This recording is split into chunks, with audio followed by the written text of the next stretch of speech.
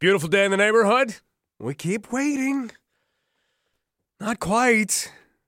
Can we see sunshine in the forecast? We should have started to count. Man, we should have started to count. Because when was the last time we had a sunny day? Was it Saturday? I don't even remember. We're going to be going on at least a week, and now I don't see sun in the forecast for a while. John Wilson will get us up to speed a little later on in news, and we are going to talk with a number of different people on the show today. Curtis Joseph will be on the show. He is going to be in London. He's got a new book, The Untold Story of My Life on and Off the Ice. And as much as you might think, well, when you talk to Curtis Joseph, that's just talking about hockey. Not so much. I'll read a couple of passages from his book before we get around to speaking with Curtis. That's in about an hour from now. And you'll see that this book is very much not just about hockey. And you will find out things that you didn't even realize an NHL player would have gone through. So we'll have details on that. We're going to meet Laura Blaine. Could you pack everything you ever needed into a van and then just go? Could you do that? Well, that's what Laura plans to do, and we'll ask her why. What is causing her to want to do this? And I wonder if we're going to see more and more young people fall into that category. Because if you were in your 20s right now, what's the outlook of buying a house? You could inherit a house, but buying a house, finding a job and saying, yeah, I could absorb about a $325,000 mortgage. Sure. Come on, lay it on me. I'm ready for that kind of debt. That's kind of a deterrent. So we'll talk with Laura about that. Lots of other things to come. But right off the bat, we want to speak with Dave Gilmore from the London Police Association. And we want to talk about something that they are doing in conjunction with the end of Movember. This is the last day of November, and it brings about an end to Movember. And one of the best stashes anywhere around, and for a great cause as well, has been a mustache that has been grown by our own Devin Peacock, Executive Director here at 980 CFPL. Dave, thanks so much for being with us. Hey, Mike, how are you today? Hey, not too bad, not too bad. So Movember is coming to an end, and what exactly are you doing?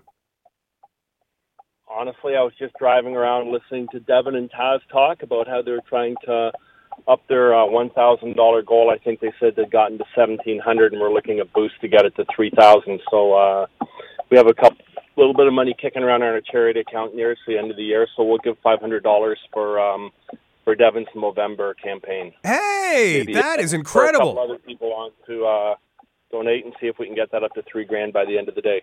That is fantastic. Thank you so much for doing that.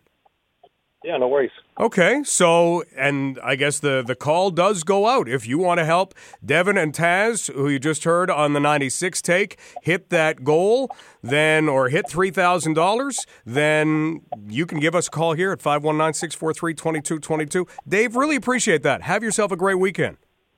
Yeah, you as well. Take care, Mike. Bye-bye. Take care. That is Dave Gilmore from the London Police Association. How generous is that? Don't you love... Maybe it's this time of year, but I don't think it is. It's just this community. When you hear somebody doing something good, as Devin has been with that mustache, then you wind up saying, how can I help out? And that's exactly what the London Police Association has just done. Thank you so much for that. Also on the show today, Tyler McGregor is going to join us from Canada's national para-hockey team. We are going to talk about a statement from the OHL.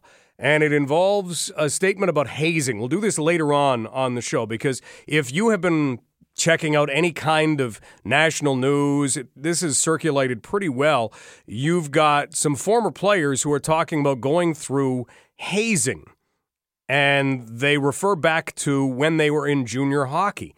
And I really think that what you hear from them has to be differentiated from what things are like now. We're talking about guys who last played about 15 years ago. This is a long time ago, and a lot in our lives has changed over a 15-year period. And to tell you the truth, I've been riding around with junior hockey teams on and off for a long time, since about the mid-90s.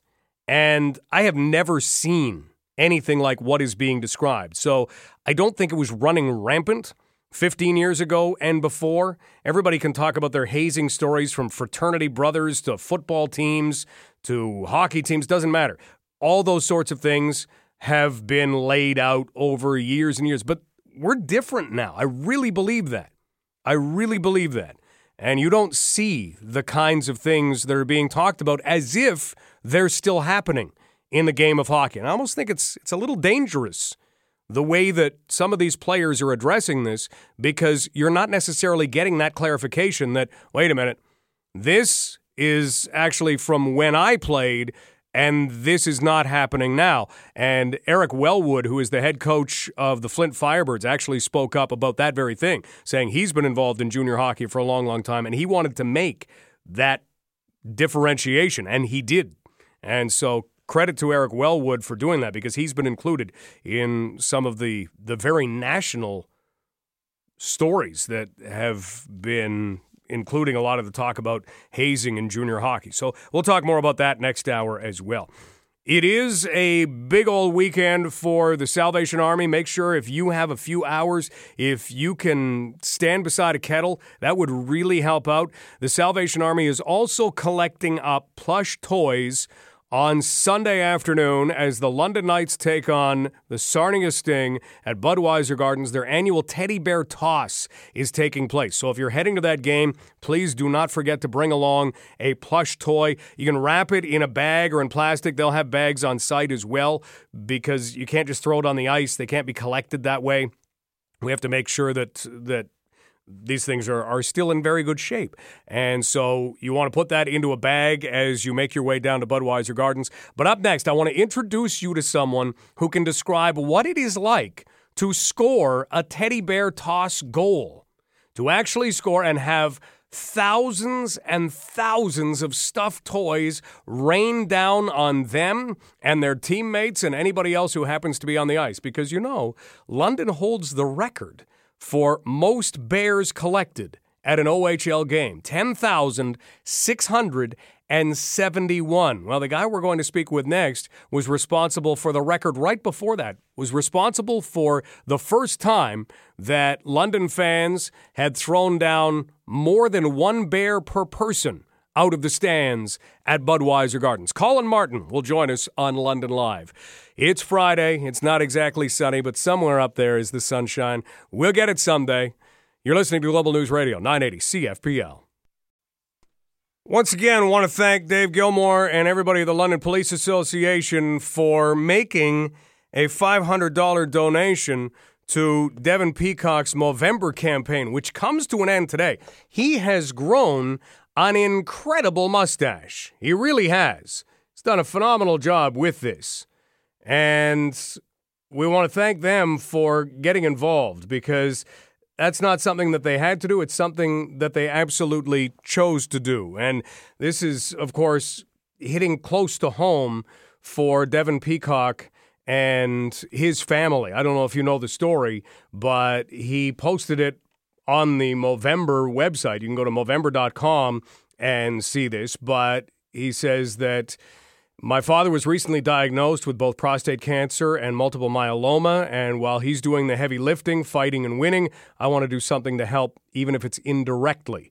And he says, if you would be so kind to donate to my Movember prostate cancer campaign, I would humbly ask you to divide that figure in two and donate to prostate cancer here. And he's got those links. And he's got one amazing mustache. So thank you again for that donation. What a way to start a Friday show. Really appreciate it. The giving will not stop, because on the weekend, the teddy bear toss is going to take place, and all of those plush toys are going to be collected up, and they are going to be picked up by the Salvation Army and given to a lot of kids in this area who could use a smile at this time of year.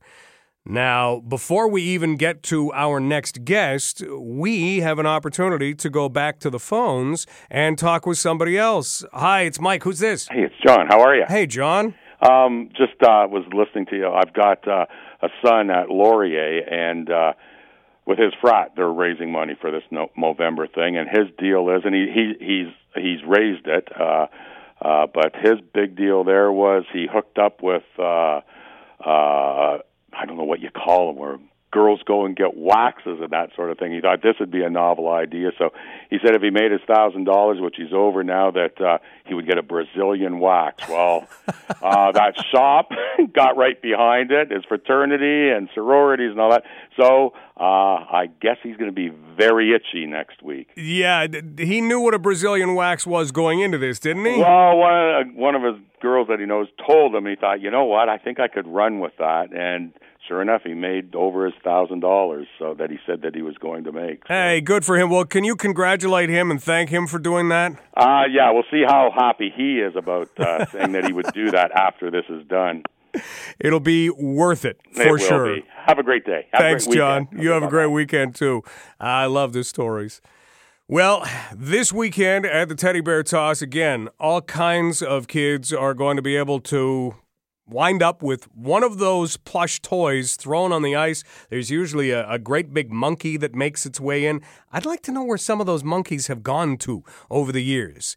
If you happen to be the proud owner of one of those, you have to let us know, because that's a thing of pride. That's some of those plush toys are big enough to sleep on. It's amazing. Well, Colin Martin is a guy who knows what it's like to score a Teddy Bear Toss goal, and we thought we'd hook up with him just to give you a perspective that we don't normally get, the perspective of a player involved in the Teddy Bear Toss. Colin, thanks for being with us. All right, let's start here. What is it like to score a Teddy Bear Toss goal? Oh, it's definitely one of those moments that you never forget, especially in London. Those fans are so unbelievable with how many teddy bears they actually bring to the game, breaking records all the time. It's really cool, and it's definitely something that will stick the day I die. Okay, let's talk about being a player, day of the game. How much is Teddy Bear Toss talked about in the dressing room as you guys are getting ready to play a game? Obviously, the boys are always joking around, who's going to get it. Everybody wants to score it. At the end of the day, though, you got to win that game.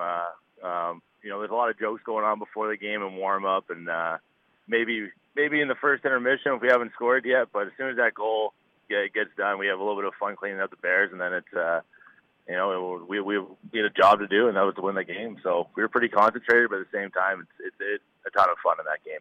In actually getting a shot on net when you know it could bring down a whole lot of Bears, is that different than any other kind of shot at the net that you would take in a game? Oh, definitely. It's kind of in your back of your head every time you get that opportunity that, you score. What's just about to happen? There's going to be 9,000 teddy bears just flying over your head. It's a pretty cool feeling when you get that puck in the slot and you think you're going to score and you're going to bring those bears down. It's even cooler when you do score the goal, and you get to relive. Like I've been around that team for 15 years, beforehand watching those games and seeing those teddy bears come down, it was like you get the chills every time. You're helping out somebody that wasn't going to have the best Christmas, but now they are. So it's it's a really good cause, and honestly, like you clench your stick a little tighter to that game because you definitely want to be the guy that scores that goal. Colin Martin, former London Knight, joining us as we talk about scoring Teddy Bear Toss goals. Okay, let's go back to the game against Erie in 2010 where you did score that goal. What do you remember from it? Honestly, I remember just kind of coming over the line, and I made a little bit of move, and the puck kind of rolled on me, and I just thought, just shoot the puck, get it on net. And honestly, I think I was thinking about getting a change right after, and it squeaked by him, went under his arm, and I remember, I think it was Phil Veroni that came around the net, and his arm just went right in the air, and I knew at that point that I just scored a Teddy Bear Toss goal. So as soon as I thought about that, I was like, okay, well, now I need a good celebration. So I thought I would skate down the middle of the ice and call the Teddy Bears on the ice. And then, of course, that's exactly what happened. Now, when you're standing on the ice, do you immediately look for a place to take cover? Do you just kind of say, I'm wearing a helmet anyway? How does that go? Well, to be honest with you, you never know where they're coming from. I don't know. Every time I scored, it's you kind of almost black out for the first couple of seconds because you're so excited that you just scored in the OHL. And then, right after that, you got to kind of bear down and you're back into the game. But scoring that goal, you raise your arms and all of a sudden it's just landmines everywhere. So, yeah, you gotta watch out. You might get a couple off the bean, but that's okay. They're teddy bears, so it's all fun and games. And like you say, they're collected up by the Salvation Army, and they go to some kids who need a smile at this time of year. Oh, exactly. Salvation Army is such a great cause. Like, you look at this across the CHL, it's fun watching those games. Just see the home team score and see all those teddy bears come on the ice. It's always a really exciting game, and it was a privilege to be a part of it. And it's an honor to score one of those goals to help these kids out. Colin, thanks for reliving some memories with us. Oh, thanks a lot, Stubbsy. Anytime. I love living the old memories. Colin Martin, former London Knight, on scoring the Teddy Bear Toss goal. Teddy Bear Toss on Sunday. So please do not forget to bring along a plush toy or 2 or 6. You can name them, because you realize it's a lot easier to name a plush toy than it is to name just about anything else. Did you see the story? Southwest Airlines and the mom and the daughter. Have you seen this? This daughter got flack from Southwest Airlines for her name. The mom got all upset about this. Someone had questioned her name. And this daughter is young. I'm not sure exactly how old she is. By the picture, let's say she can't be more than 7 or 8. And they were flying on November the 2nd of 2018. Southwest Airlines is fantastic. They sing happy birthday. They do a lot of good stuff. So she gets to the gate, and this woman who's from Texas say that the agent made fun of, here it is, her 5-year-old. So the girl is 5. Made fun of her 5-year-old's name. Her name is Ab City. Well, that's kind of a strange name, isn't it? And then you look at the spelling of it. How do you think Ab City is spelled? I don't know. A-B-C-I-T-Y? Sure, but that's not it. Her name is actually spelled A-B-C-D-E,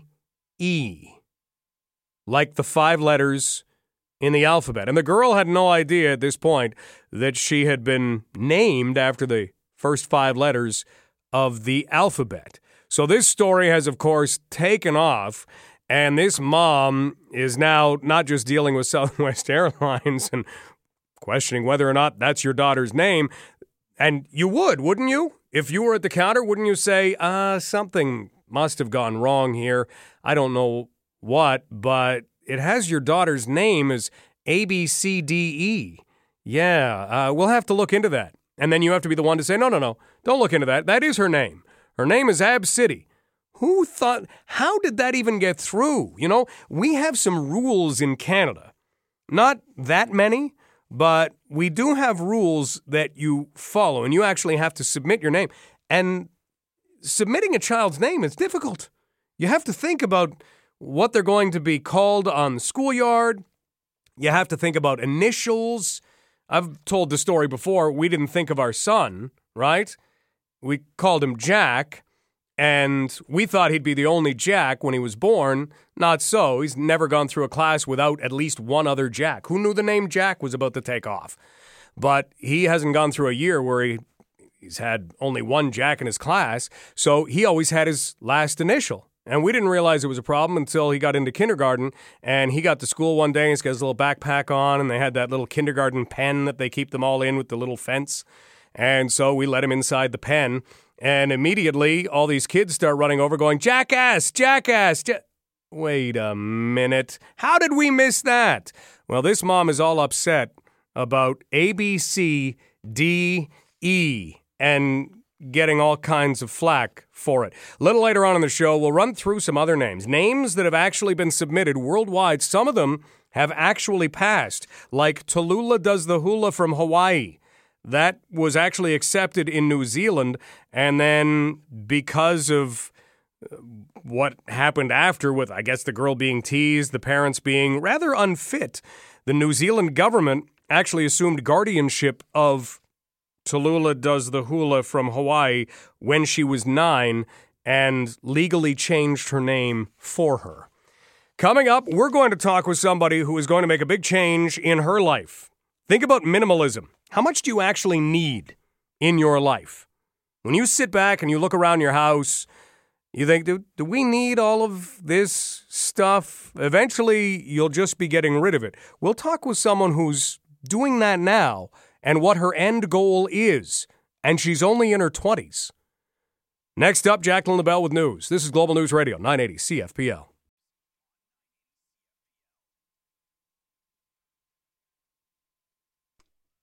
We are about to meet somebody who is going to be writing a brand new story. Somebody used to call London home. Now, I'm not sure where exactly she's going to call home. I don't know if there'll be a particular place. Attended Fanshawe College, graduated a few years ago, done some traveling. Maybe the best hint at what she's doing can be summed up by a good old friend from Saturday Night Live of long ago. First off, I am 35 years old. I am divorced, and I live in a van down by the river. Everybody used to laugh at that. Now, could you actually do it? Could you live in a van, not necessarily down by a river, but it might help? Could you do it? If you look around your house, what exactly do you need? And if you go through a point in your life, and you may have been through it already, where you have to deal with the loss of a parent, the loss of a grandparent, and you have to deal with their estate, and you have to go through the house and all of their worldly belongings, it makes you realize pretty quickly that people keep a lot of stuff, and people have a lot of stuff, and that you don't have room for their stuff with your stuff. You barely have room for your own stuff. So what happens to that? Well, a lot of it gets donated. What can't be donated gets pitched. Ultimately, that's what happens. Keep some important things, but you think about our life now and the amount of visual stuff we have. Now, a lot of it's contained online, so it's not like you carry around billions of pictures of your children, even though you might take billions of pictures of your children. But when it all boils away, if you had one or two pictures of somebody, that's really about all you need. You know, all the other stuff, you're never really going to get through it. You're never going to look back over this and that. Oh, look, remember this and look at this. And you won't get through all of the pictures that are taken today. It just doesn't happen. So could you become a minimalist? Could you actually take everything that you had, whittle it down to basically what you could carry with you in a van and go? Our next guest is going to be attempting to do just that, and we'll find out what prompted it, whether this is just an idea completely out of the blue, or whether this is something that she was able to see somewhere else, and how she plans to survive. This is London Live. It's Friday. It's still not sunny. You're listening to Global News Radio, 980 CFPL. In 30 minutes from now, we are due to speak with Curtis Joseph, former National Hockey Leaguer. He's written a new book, and the book is not just, here's what happened in hockey, here's what it was like to play for the Toronto Maple Leafs, here's what it was like to win gold with Team Canada at the Olympic Games. That's not what it's entirely about. There are some hockey stories, yes. But let me read a passage. By the time I was 8 years old, I lived on a steady diet of stale cookies, processed cheese slice sandwiches, and frozen institutional hamburgers. God knows what they were made of. Every night I'd throw one on a dirty old barbecue we kept outside the kitchen door. My bed was a mattress on the floor. It was tough to find a dry corner because Mom's cats peed all over them. I didn't have sheets or anything, just an old blanket. In the winter, I'd sleep with an old coat that one of the men in the house had thrown out. Mom treated her animals better than she treated us kids. That's from Curtis Joseph's new book. We'll talk with him in a half hour. He is somebody who as a child did not have much, and he grew up to be an incredible success. Now, there are people who are very successful and then decide, you know what, I don't need all of the stuff that I have. And we have an opportunity to meet one of those individuals right now. Her name is Laura Blaine. She has graduated Fanshawe College. She has traveled the world and now is embarking on a bit of a new adventure that she is going to fill us in on as to why exactly she's choosing to give up a lot of the stuff that she owns. Laura, how are you? I'm doing good. How are you, Mike? I'm fascinated to hear about an adventure in which you kind of let go of everything. You purchase what? I'm thinking most of us would need an apartment on wheels. What are you hoping to go out and get? I'm not going to go that far, but I'm thinking like your average soccer mom van, something that usually would fit like 6 to 8 kids.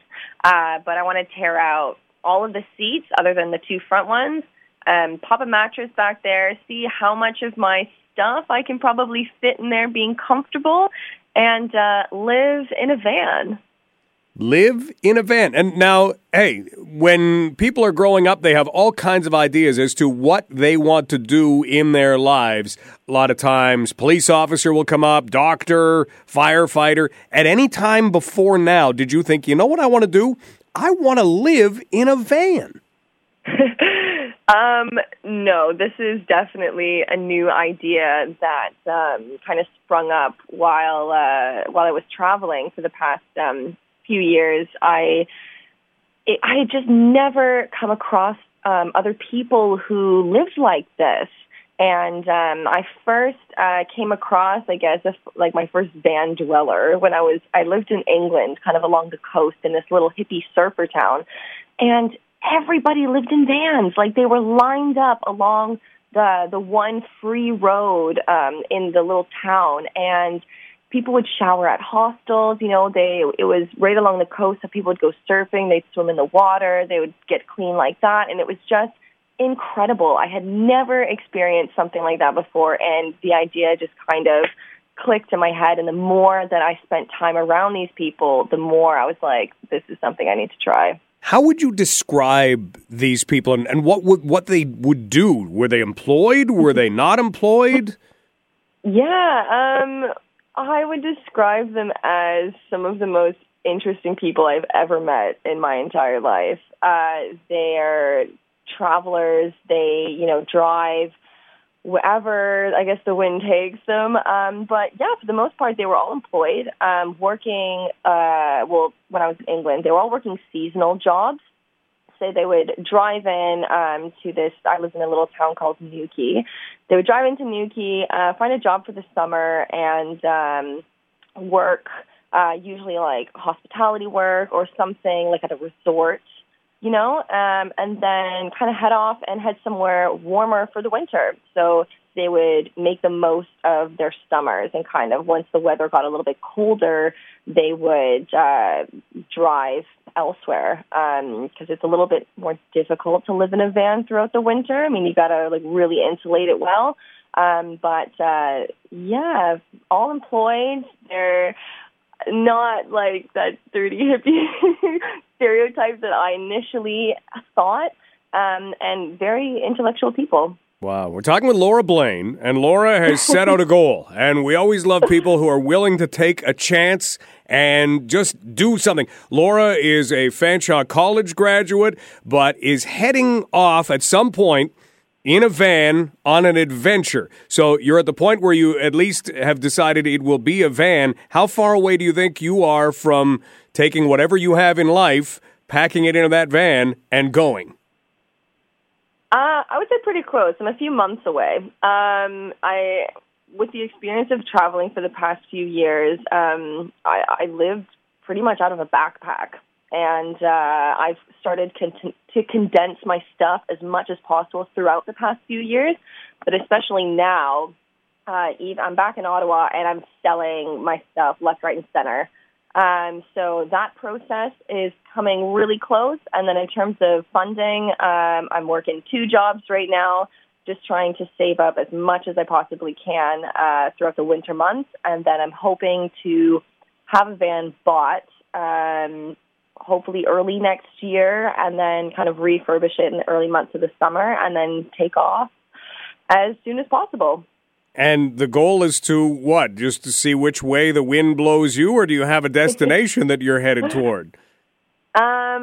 I really would like to explore Canada as much as possible. So I'd like to drive from east to west coast, go up north, explore the territories. But ideally, I'd like to settle down somewhere out west. I really liked Squamish, BC. I was there this summer, and a lot of like-minded people out there, a lot of vans. And I think that would be a place where I could actually live in it all year round. A lot of free camping spots that have running water, that have, places to cook your food. So that's kind of what I'm looking at. But, I mean, who knows? Plans change day to day. So ideally, I'd like to end up out there and explore a little bit more of Canada, but we'll see what happens. Well, it is fantastic to think like that. Now, when you look at maybe what prompts this, obviously the people that you were able to meet in the UK, but we talk a lot about people who are in their 20s and the difficulties of thinking about buying a house, the cost of doing that. Has any of that fueled what you're doing right now? Oh, definitely. It's just the kind of romantic aspect of living as cheaply as possible. And I feel like a lot of what I've been able to do over the past few years is because I've learned that discipline, to not spend money on new clothes all the time, to not go out to eat all the time. It's just finding that I don't even know if it would be balanced, but discipline in spending money. And as well as, we all go through that trouble of paying rent and bills. You've got like electricity, you have internet, you have everything just adds up. But with the van, it kind of takes away some of those expenses, and then you can put that money towards something else. So especially experiences, that money that I would pay for rent instead is going towards insurance and gas. There's no internet fee because, you could, it sounds really a little cheap, but you can park outside like a Walmart, and most Walmarts have good enough Wi-Fi that you can stream Netflix from the parking lot. So that's something I learned this summer. Or like a Starbucks or something like that. Like there's Wi-Fi everywhere. You don't need to have it in your home as well. You can go to a cafe, charge all of your appliances there. So definitely cost has come into consideration. And for me, it's a challenge because, yes, you are living cheaply, but it's also how cheap you can live. That's kind of really exciting me, I guess. Laura Blaine, heading out on an adventure, Fanshawe College graduate, but now looking at purchasing a van if you're just joining us, and just going and being able to live in the van, tour around Canada, see places most of us think we know about, but have never actually seen ourselves. When you first started telling people you were going to do this, what were their reactions? Most people, I think, were just a little surprised. It's kind of one of those things that you hear about, but never really come across somebody who's doing it. And I think a lot of my friends and my family, they're pretty homebound. They like their creature comforts. So the idea of kind of not having those at your disposal all the time, it's a little scary, So yeah, it's been a bit of a whirlwind, a lot of raised eyebrows. But I think, for the most part, people are cheering me on. I've had a lot of people ask me if I have like a blog or an Instagram page that they can follow. So just through talking to people, I think I'm kind of gaining a bit of a following. Like people are rooting for me and they're really excited for me to do this. So this is almost kind of helping me get excited and pushing me towards actually, making this happen. So yeah, it's been really exciting. So you will have a blog that people can follow?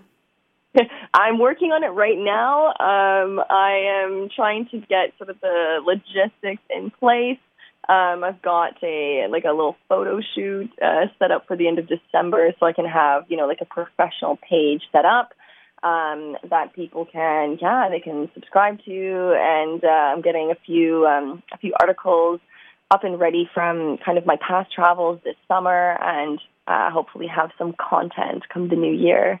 Fantastic. Well, keep us posted, and we'll make sure and share that around. This is an adventure like most people will never take, so good luck making it happen. Laura, thanks so much for spending some time with us.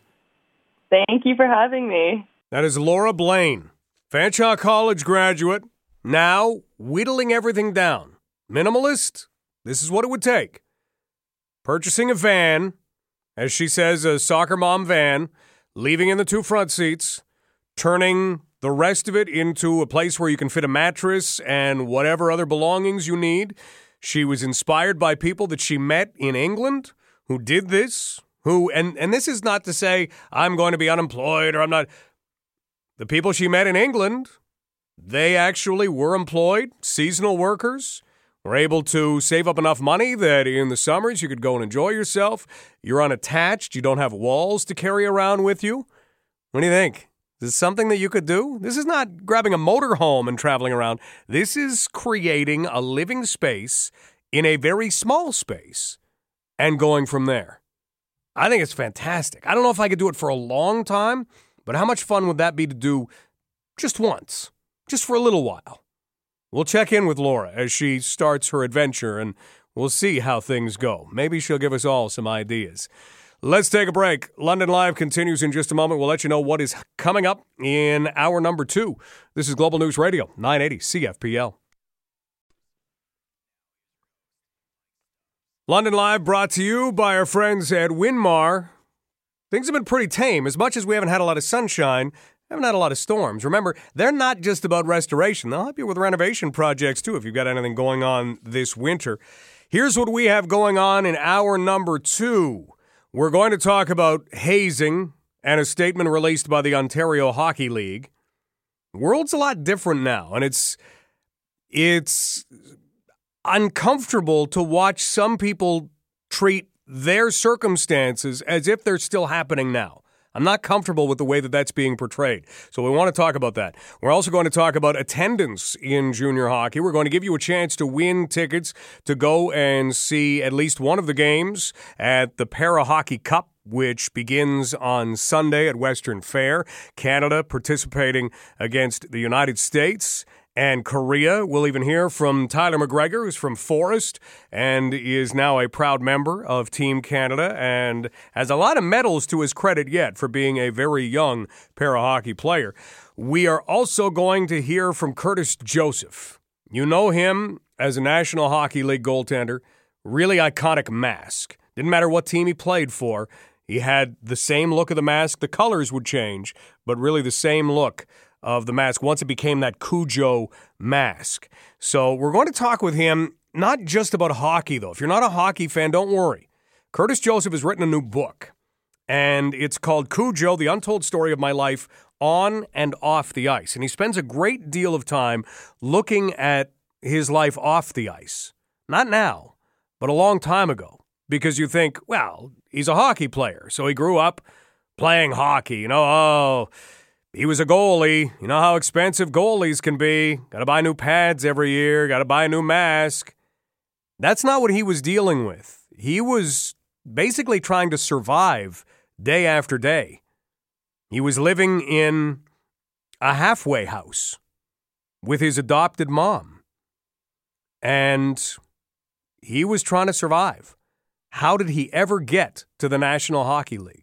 He's the owner of an Olympic gold medal. How did he get there from where he began? Once you find out where he started from, it's a really fascinating story. We'll tell it after Jacqueline LaBelle and news. This is Global News Radio, 980 CFPL.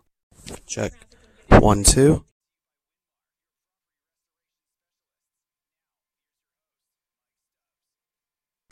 We have some hockey stars and some hockey stuff in the next hour. Tyler McGregor is going to join us before the end of the show.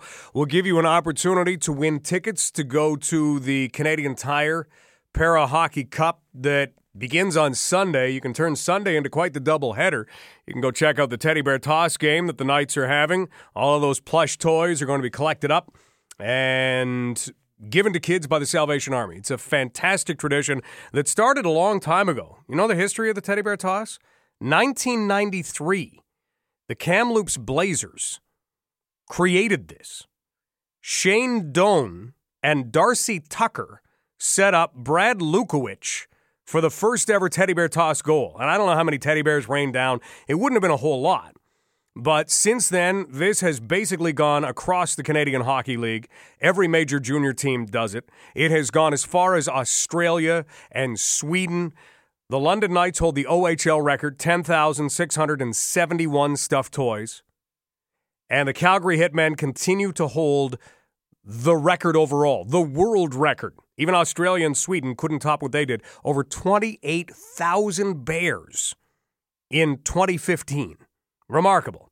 So we are going to give you an opportunity to go to one of the games on Sunday, the Team Canada-Korea game that comes up after that Teddy Bear Toss game. So if you have tickets to the Teddy Bear Toss, you can turn it into a doubleheader. Even if you can't make Sunday's Canada-Korea game, you can head to any game except for the gold medal. So we'll talk with Tyler McGregor. You may know his story. It's a pretty incredible one where he was playing in his minor midget year, all set to hopefully be drafted by an Ontario Hockey League team. And then he broke his leg. And it was thought, well, it's just a break. And then they found a carcinoma. And he was told, in order to save your life, we have to amputate your leg. And there wasn't really a choice. It wasn't, well, what would you like to do? It was, we're going to amputate your leg. And for a young hockey player, he was good. And all he had thought about was playing in the OHL, and who knows where else he could go. All of a sudden, that changed. And then he found, at that time, sledge hockey, now referred to as para-ice hockey. And his life changed again, and he's become one of the best para-hockey players in the world. He's from Forest. So we're going to hear from Tyler McGregor. We'll also talk about hazing in junior hockey. I've got a couple things I want to say about that. And we'll also look at some attendance figures that somebody's been bouncing around some chat forums in the OHL. And one of our contributors to a lot of different things over the years, certainly hockey-related, is Rob Maddock. And he's done some number crunching on attendance in the Ontario Hockey League. And what it appears to be is not what it is. So Rob is going to join us to talk about all of that. We'll keep tabs on a few other things. We, of course, have some interesting stories that have played themselves out at 980cfpl.ca, and you can get up to date on the signing of, I can't stop calling it the new NAFTA. But earlier today, Canadian Prime Minister Justin Trudeau didn't just go for the photo op, which it seemed like everybody was doing, that it was a complete photo op. Didn't just go for the photo op, talked about steel tariffs again. So if you want to get up to date on that, you can visit 980cfpl.ca and do that very thing. If you are looking for a fascinating book to read, if you're a sports fan in any way, sure, this will fit the bill. But this is a story about a person, and it's a person who became very well known throughout his National Hockey League career. If you look at the cover of the book, you are going to see a very familiar face. You're going to see Curtis Joseph, and he's going to have his very iconic mask that had the Cujo mouth and kind of the Cujo around the head that obviously wasn't separated by mask, and that's tipped up on his head. And it says, Cujo, the untold story of my life on and off the ice. And you might look at something like that and say, well, he's got his hockey mask on. All right, let's find out about the Toronto Maple Leafs. Let's find out about the Detroit Red Wings. Let's find out about the Flames, the Coyotes, the Oilers, the Blues, all of the games that he played, winning Olympic gold, winning the Spengler Cup. But there's a lot more to it inside the cover of this book. And joining us right now on London Live is Curtis Joseph. Curtis, great to have you with us. Yeah, thanks for having me, guys.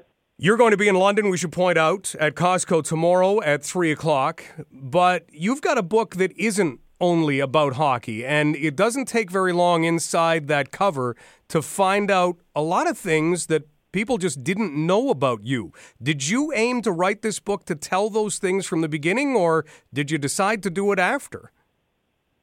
Well, how it came to be is I met my wife 11 years ago, and she, talked about how I grew up and got me to tell some stories and things that I wouldn't have brought up to any player that I played with or anybody really. And, she said, that's an amazing story. You should tell people that story. And so, getting comfortable with it and then doing speaking engagements to junior teams and their parents, I'd tell more and more each time. And people would come up to me and say, wow, that's a great story. I'm adopted too, or I became a goalie because of you, and I didn't realize that about you. So the more I got comfortable with it over the years, I decided it was time to tell my story and help other people, hopefully inspire people to keep playing hockey and achieve their dreams no matter what the circumstance. Curtis, for anybody who hasn't heard about your story just yet, you, like you hinted at, you were adopted, but it wasn't adopted and then you grew up in what you would call a run-of-the-mill household. How would you describe where you grew up? Well, it was a mental home for 20 mental patients, men only. And these were men that, mild to severely damaged, which nobody really came to visit any of these guys, unfortunately. And it was just, I didn't have other kids over after school, needless to say. It was a different environment and an institutional environment. But, I didn't know any difference until I'd go over to my friends' houses and really admired the way they lived. And could have been a small apartment or a small house, but just how they played games at the table and the food that they ate was different. And, it was really something. I was a dreamer, and it was something that I strived for later in my life. When you saw the way that some of your friends were living, what did that do to you or for you? Well, I craved that environment. I wanted that for myself, and that's why hockey was so important to me. It was a way for me to, as a painfully shy kid, it was a way for me to express myself through sport and a way to immerse myself in other people's families and getting to go to McDonald's and different places like that. So, I wouldn't change a thing. It was different, and I wouldn't raise my kids the way I was raised, but it made me who I was in the end. So, I embraced it, and the challenges that I had just made me persevere and the person that I am today. Hockey isn't something that you just step into. It's something, especially if you're going to be a goaltender, that you kind of have to be brought into. You have to have the resources to do it. Coming from the situation that you did, how did you get involved? Yeah, definitely. It's different back then, obviously, but I would use the equipment from the association, and I'd go above the Zamboni and in the dark there and just feel around for some pads, some dusty old pads every year. And I know East Gwillimbury has equipment now for kids who can afford to play goal. So where there's a will, there's a way, and where there's a community, there's a way to get kids to play hockey, whether, you pay for another kid to play or whatever it is. I think it can be done today, through great people in the community.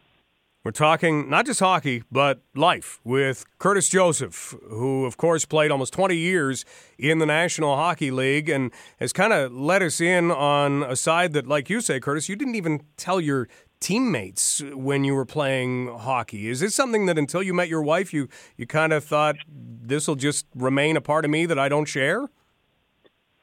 Well, there was no reason to share it.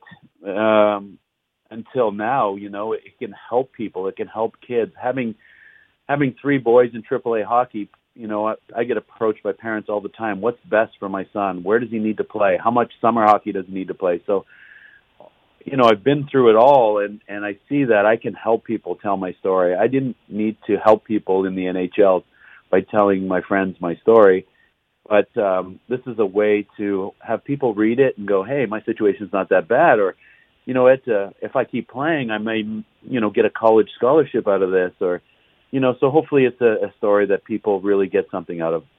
When you have parents that come up to you and ask those questions, everybody just wants that, here's the way. Here's the way I did it. I went here, Right. and then I did this, Right. and I spoke to this person, and then ta-da!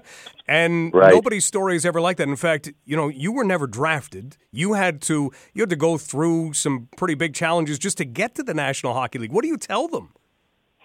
Well, for sure, there's a lot of ways to get there. It's a marathon. Don't put a lot of pressure on your son at 6 or 7 or 8 years old.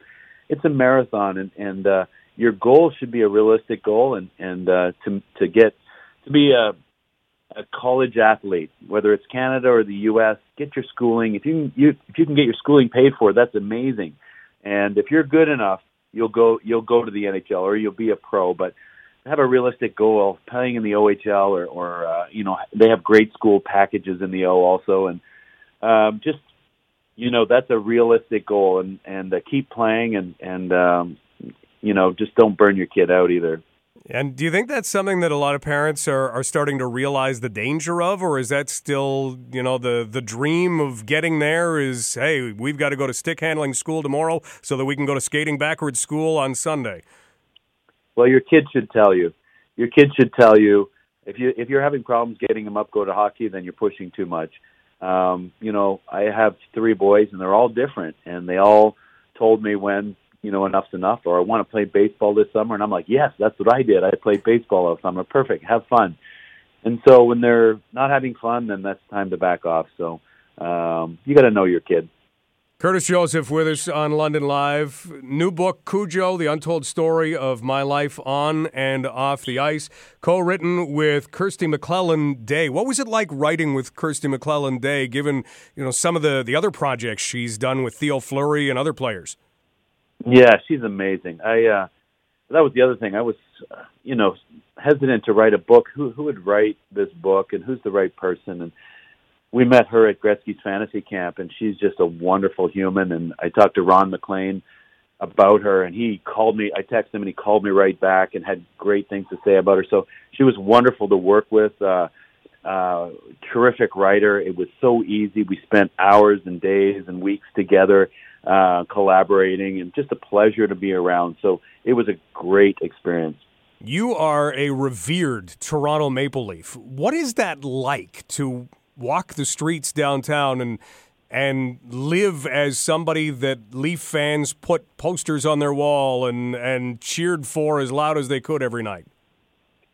It really, looking back at it, it's really a surreal feeling. I mean, I would have never thought I would have made the NHL ever in my entire life, and so it's a story that is very unlikely. And then now that it's happened, you still have your humility and humble, but you're thankful that people appreciate the work that you did, and they remember games and plays. And now that I'm retired, I get to hear all the stories that people remember. And you really, when you're playing, you're kind of in a bubble. You have your family life and you have your hockey life, so you really don't get the full experience. But now that I work for the Leafs now, which is amazing, and that's how I make a living now is recalling events and shaking hands. And so it's been great. It's been a great experience, and obviously playing for the Leafs was huge. Toronto Maple Leaf fans are pretty incredible. Some of them must remember things that it must take you a second to say, yeah, okay,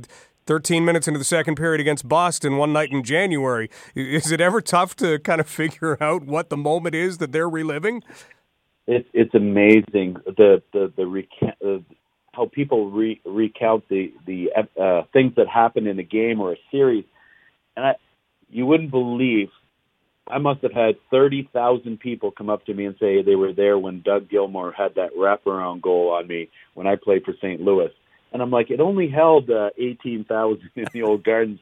How are all these people there? So it's amazing. It's really amazing. All right, since you brought it up, what do you remember from that moment? Because obviously it didn't go the way that you had hoped. No, but it was a great series, and obviously it was I had played well in that series, and you just play as hard as you can, as long as you can, and it was a great play, a great move, and we all bit on it, and what a way to end the game. I always ask Dougie, we've signed that poster or that picture many times together, And I say, Dougie, you must have scored another big goal in your career. This is the only one I hear about. And he goes, yeah, I scored the winner in Calgary for the Stanley Cup. And I'm like, but we're in Leaf Nation here, and this is all you're going to hear about. So it's pretty funny. We have fun with it. Curtis Joseph will be at Costco on Wonderland Road North tomorrow at 3 o'clock with his book, Cujo, The Untold Story of My Life on and Off the Ice. Curtis, just one more thing, and that is the Olympics, because you got to go to an Olympic Games where the experience was brand new for a lot of people, and what was going on was certainly, not the easiest. Take us through the Olympics and ultimately Canada winning gold. Yeah, pretty amazing. I was lucky enough to be a part of the 98 Olympics where pros were first introduced again to the Olympic Games. That was amazing with Wayne and all those great teammates. To be picked for Team Canada itself is you look around the room and you got superstars playing on your fourth line.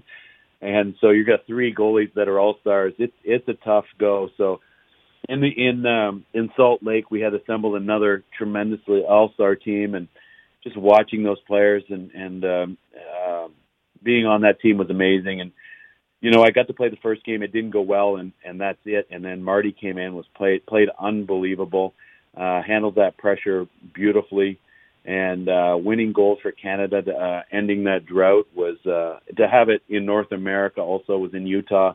To have it in North America was pretty special. All the families and friends were there, so it was an incredible experience, an incredible time to be a Canadian. Well, your NHL story is a fantastic one. Your hockey story is a fantastic one. To have added what you did to it, thank you for doing that for everyone who's already benefited from it.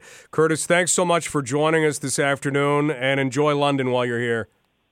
Thanks, Mike. Thanks for having me on. Take care. Yeah. That is Curtis Joseph, Olympic gold medal winner. 19-plus years in the National Hockey League. And if you missed the passages that we read earlier, I mean, he's allowed a part of his life to be known now that, as he says, he hopes helps other people.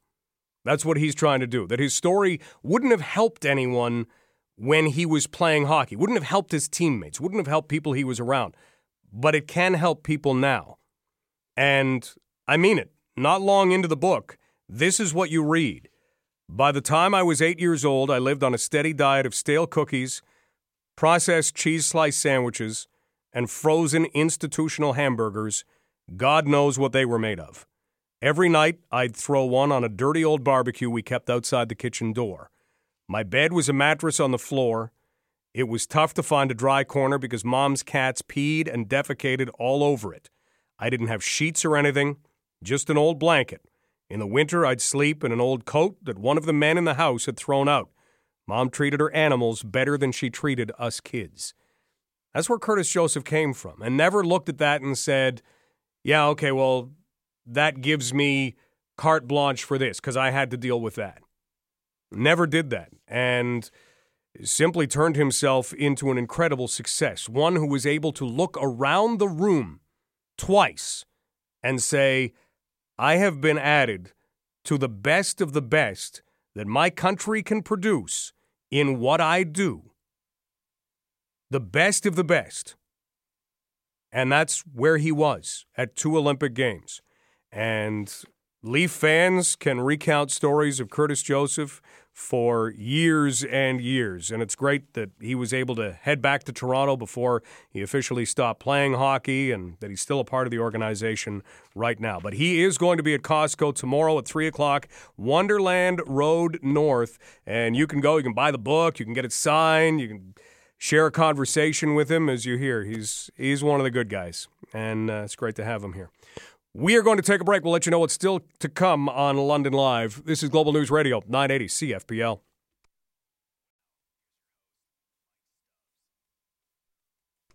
Got a couple other hockey things to come. Tyler McGregor is going to join us on London Live, part of Team Canada for the Para Hockey Cup that is in town, starting on Sunday and continuing on through next week. We'll also talk about attendance figures in the OHL. There's been some suggestion that attendance is off. Well, one of our contributors to London Live and certainly to London Knights broadcasts, Rob Maddock, has done some number crunching, and he will reveal his crunched numbers. And a couple of words on hazing still to come as well. Next up, Jacqueline LaBelle has news. This is Global News Radio on a Friday where it's still not sunny. You're listening to 980 CFPL. Yesterday, the Ontario Hockey League released a statement, and that statement dealt with hazing. I don't know if you've seen some of the national stories. Former NHLer and OHLer Daniel Carcillo has told his story, and it's an important story to tell. But I feel that people are missing on this. Daniel Carcillo is telling a story that comes from more than a decade ago. He comes at this as someone portraying what happened to him, and that's fine. That's great. You want to tell your story, you should be entitled to tell your story. But if you see that story about hazing in the OHL, I really have to tell you from personal experience, I haven't seen any of this, even back when he played. Now, I only travel with one team, and that's the London Knights, but I haven't seen any of this. And the OHL released a statement that I want to read from right now, just in case you have run into this story. In 2006, the league's anti-hazing policy was enhanced. Today, all OHL players are educated on this important subject matter annually through their member team. All players acknowledge to the league in writing on an annual basis that they understand league policy and are encouraged to bring any concerns forward without fear of reprisal. And they do now have an independent ombudsman or chaplain who can hear confidential concerns, complaints. There's an established channel of complaints or concerns that go directly to the commissioner. They've got a lot of things that have been done. So if you see someone saying, well, this is what junior hockey's all about, I'll defend junior hockey to the end of the earth because I'm able to see it up close, and I don't see any of that. I've never seen any of that. Maybe some teams have been through it. The Windsor Spitfires were punished for it. You have members of the Sarnia Sting at that time, like Daniel Carcillo, who have now talked about it. But this is not something that is running rampant, as maybe it is suggested. And again, Eric Wellwood, who's the head coach of the Flint Firebirds, did a very good job kind of speaking about it. So just keep that in mind if you run into those stories. While we're talking about the OHL, remember Teddy Bear Toss is Sunday. There have been some suggestions that attendance is off in the OHL. If you go to London, you're not going to find that, but in other places. And one of our contributors to London Live and to London Knights broadcasts is Rob Maddock. And Rob has done a breakdown of OHL attendance that kind of clears up some of the question. And Rob, it looks like you've put in all kinds of hours on this. How long did it take you to put all of this together? Actually, it didn't take very long, but I was just kind of reading some comments and hearing some things on the message boards, and people are kind of panicking that the OHL attendance numbers are down, and they're trying to dissect them and figure out why the attendance is down so much. And it goes from anything from the OHL's trying to take fighting and hitting out of hockey. That seemed to be the big complaint, and there was even a complaint that people just don't stop caring for OHL hockey because the London Knights are getting all the good players and all the NCAA decommitted players. And I said, it doesn't make sense. So, first things first, I know when people start to look at those sort of things, they're comparing apples to oranges. I had a feeling, and I was right, that when they were looking at the average attendance numbers for the season so far, they were comparing it to the total average for teams at the end of last season. So the overall picture versus kind of the same point in the season as it is now. And you've been around OHL hockey a long time. I've been a season ticket holder for, well, who knows how many years, a long time. And that the first half of the season tends to be not as well attended as the second half of the season for all the teams. And the playoffs work the same way. The first couple of rounds, not so much, but as you get going, then you start seeing a higher attendance in the later rounds. So what you did was decide to put the brakes on comparisons to the entirety of last year, and you actually went in and cut off last year about now to compare attendance. What did you find?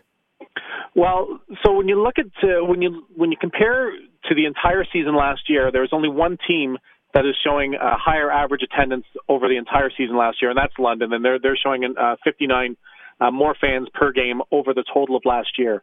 However, when you look at the same point in each team's schedule, there's actually 5 teams that are above the last year's totals at the same point in time. Sault Ste. Marie is actually seeing the biggest increase.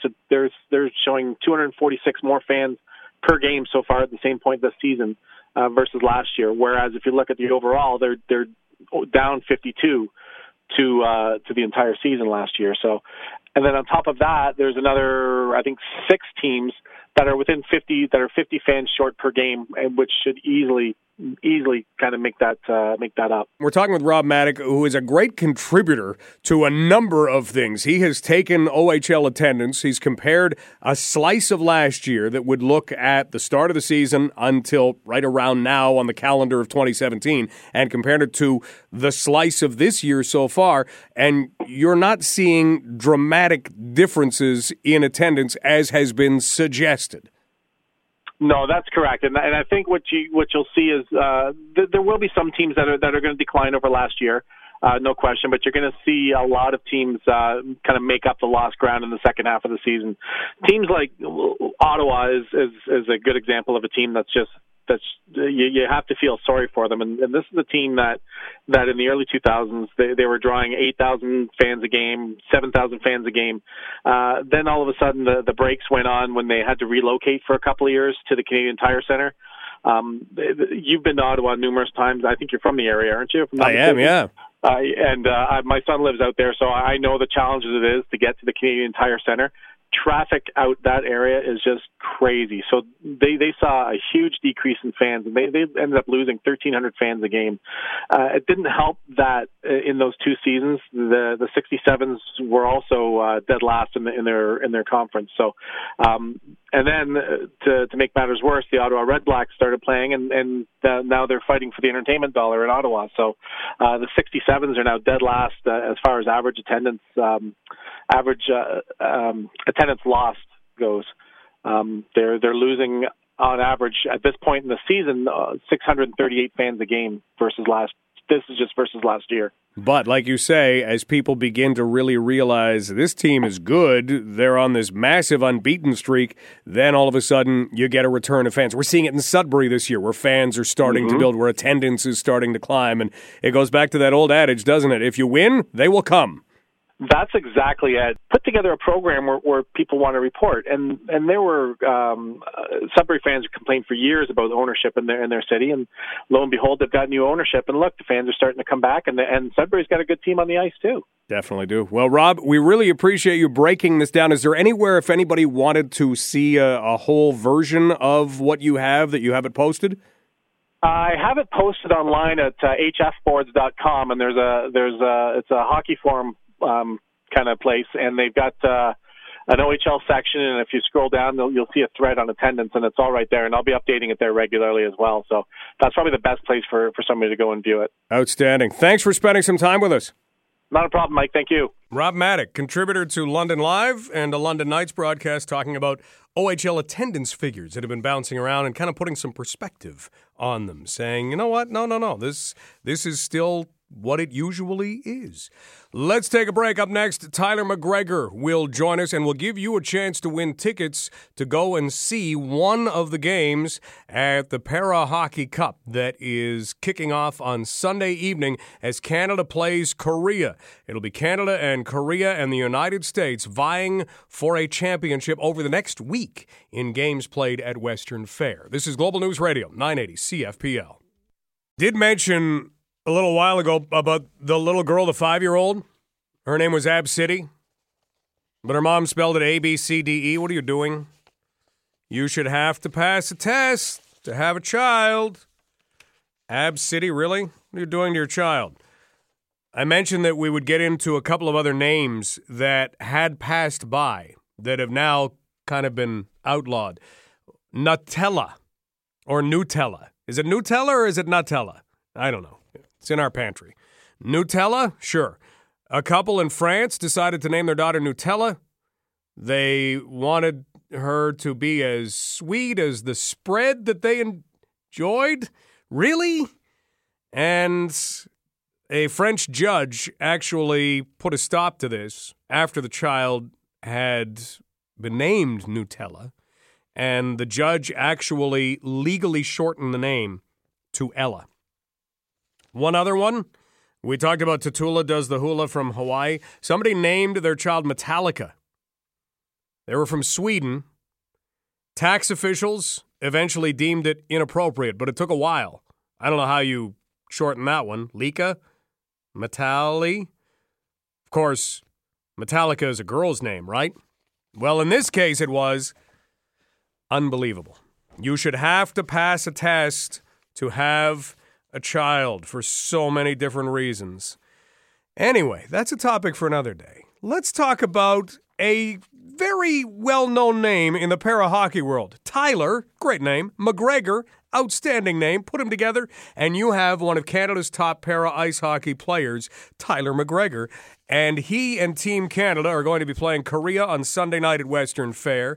They're going to go head-to-head with the United States as well. A 3-team tournament in the Canadian Tire Para-Hockey Cup, which is going to be held all of this next week at Western Fair. And we happen to have tickets to give away. You will be able to go to one of the games, kind of your choice, with the exception of the gold medal game on Saturday. So pick any of the round-robin games, and you are off. And in honor of there being 3 teams at this tournament, we will call the winner, caller 3 at 519-643-2222. The only thing we ask is that you please be able to go. Don't take this away from anybody who would be going. So 519-643-2222. And if you are caller 3, you win tickets to the Para-Hockey Cup, which is coming to Western Fair. 519-643-2222. Phone lines are open right now as we talk with Tyler. Tyler, are you ready for another big competition? Oh, we'll try and get Tyler on the line in just a minute. I think we've got him. Okay. Tyler, you ready for another big competition? Yeah, I can't wait. It's been about 7 months since we've competed, and we're excited to have the U.S. and Korea in town, and we're just excited to get going. What's it like for you to be able to do this so close to home? It's exciting. This is honestly the closest I've ever been able to play to home, so have a ton of family and friends who are going to be here this week, and just excited for the experience, excited to showcase our sport and hopefully play as well as we can. Now, when you look at having friends and family watching, are you the kind of guy who gets energized by that, or are you running around worried about tickets, things like that before games? No, my family's pretty good with that. So, they just let me focus on hockey. So, I'm kind of trying to keep that in mind, and they're kind of dealing with that on their own, and it takes a lot of pressure off me for sure. Definitely. Okay, well, let's look at the actual competition itself. You've got a younger team this year. What's that been like getting together and starting practice? We do. I think anytime you add younger players, newer players, they're just excited to be there. They bring a ton of energy to the group. And I think as a guy who's been around for a few years now, that motivates you to work harder and kind of puts a little pressure on you to make sure you bring your best and challenge them to be better as well. When you look at passing on info, I mean, you're hardly a veteran at this, but all of a sudden you find yourself in more of a veteran role. Is there anything that you tell them to be ready for, or is it more they kind of have to learn as they go? I think it's a little bit of both. The best teacher is experience, and for a lot of guys coming in, it's their first taste of international experience, and a big part of that is just throwing yourself into it. I think as veterans, as guys who have been able to compete at tournaments like this, we just kind of have to instill the belief in them that they belong here, that they're here for a reason, and that we're capable of winning a gold medal, and kind of leading by example in that sense. And, hopefully we're able to do a good job of that. Tyler McGregor joining us from Team Canada's Para-Hockey Club that will be competing in the Canadian Tire Para-Hockey Cup that gets underway Sunday night at Western Fair, and you take on Korea, and people might be thinking, Korea, but this is a kind of a world power in para hockey, right? They are. I mean, they put a ton of money in and resources into their program since they were hosting games, and you know, my first World Championships was actually over in Korea in 2013, and since then they've made tremendous strides, turned themselves into a country that can compete at every tournament, and you know, they showed that leaving the Paralympics last year with a bronze medal. So, you know, every time we play them, they challenge us. They're a physical team. They have some players that are a really big threat offensively, and you know, if you're not careful, they can hurt you in certain situations. So we definitely have to be well prepared to play them. But yeah, you're right. Not typically known as a hockey nation, but in our sport, they've made tremendous strides over the past few years, and have proven they're very competitive and capable of beating a lot of teams in the world. Tyler, you know you're going head-to-head with the U.S. again. What's that like? It's exciting. I think as a high-performance athlete, those are the games you love to play in.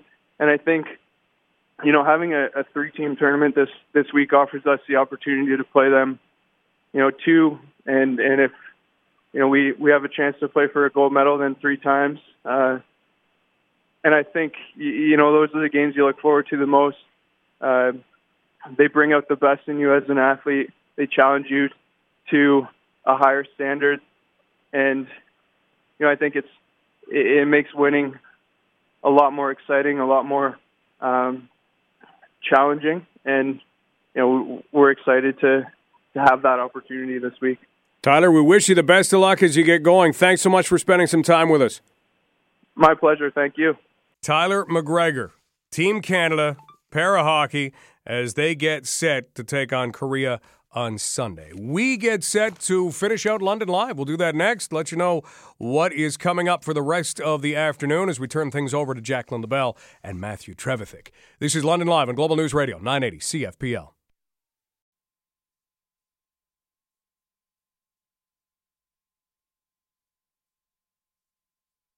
One more band name, just in case someone you know gives birth this weekend.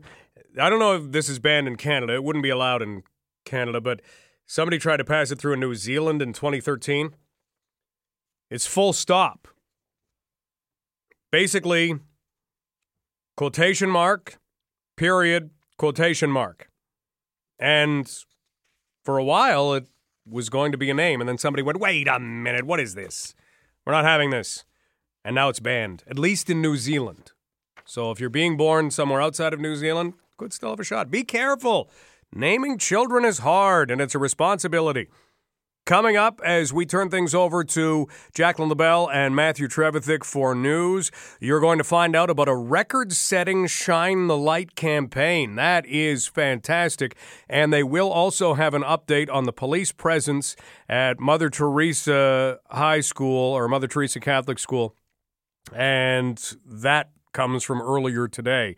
And so if you haven't heard details on what was happening earlier today, they're coming, and then we'll have an update on it as well. Thank you so much to Jacqueline Carbone for all of her help today. Thank you to all of our guests, Laura Blaine, Curtis Joseph, Colin Martin, Rob Maddock, Tyler McGregor.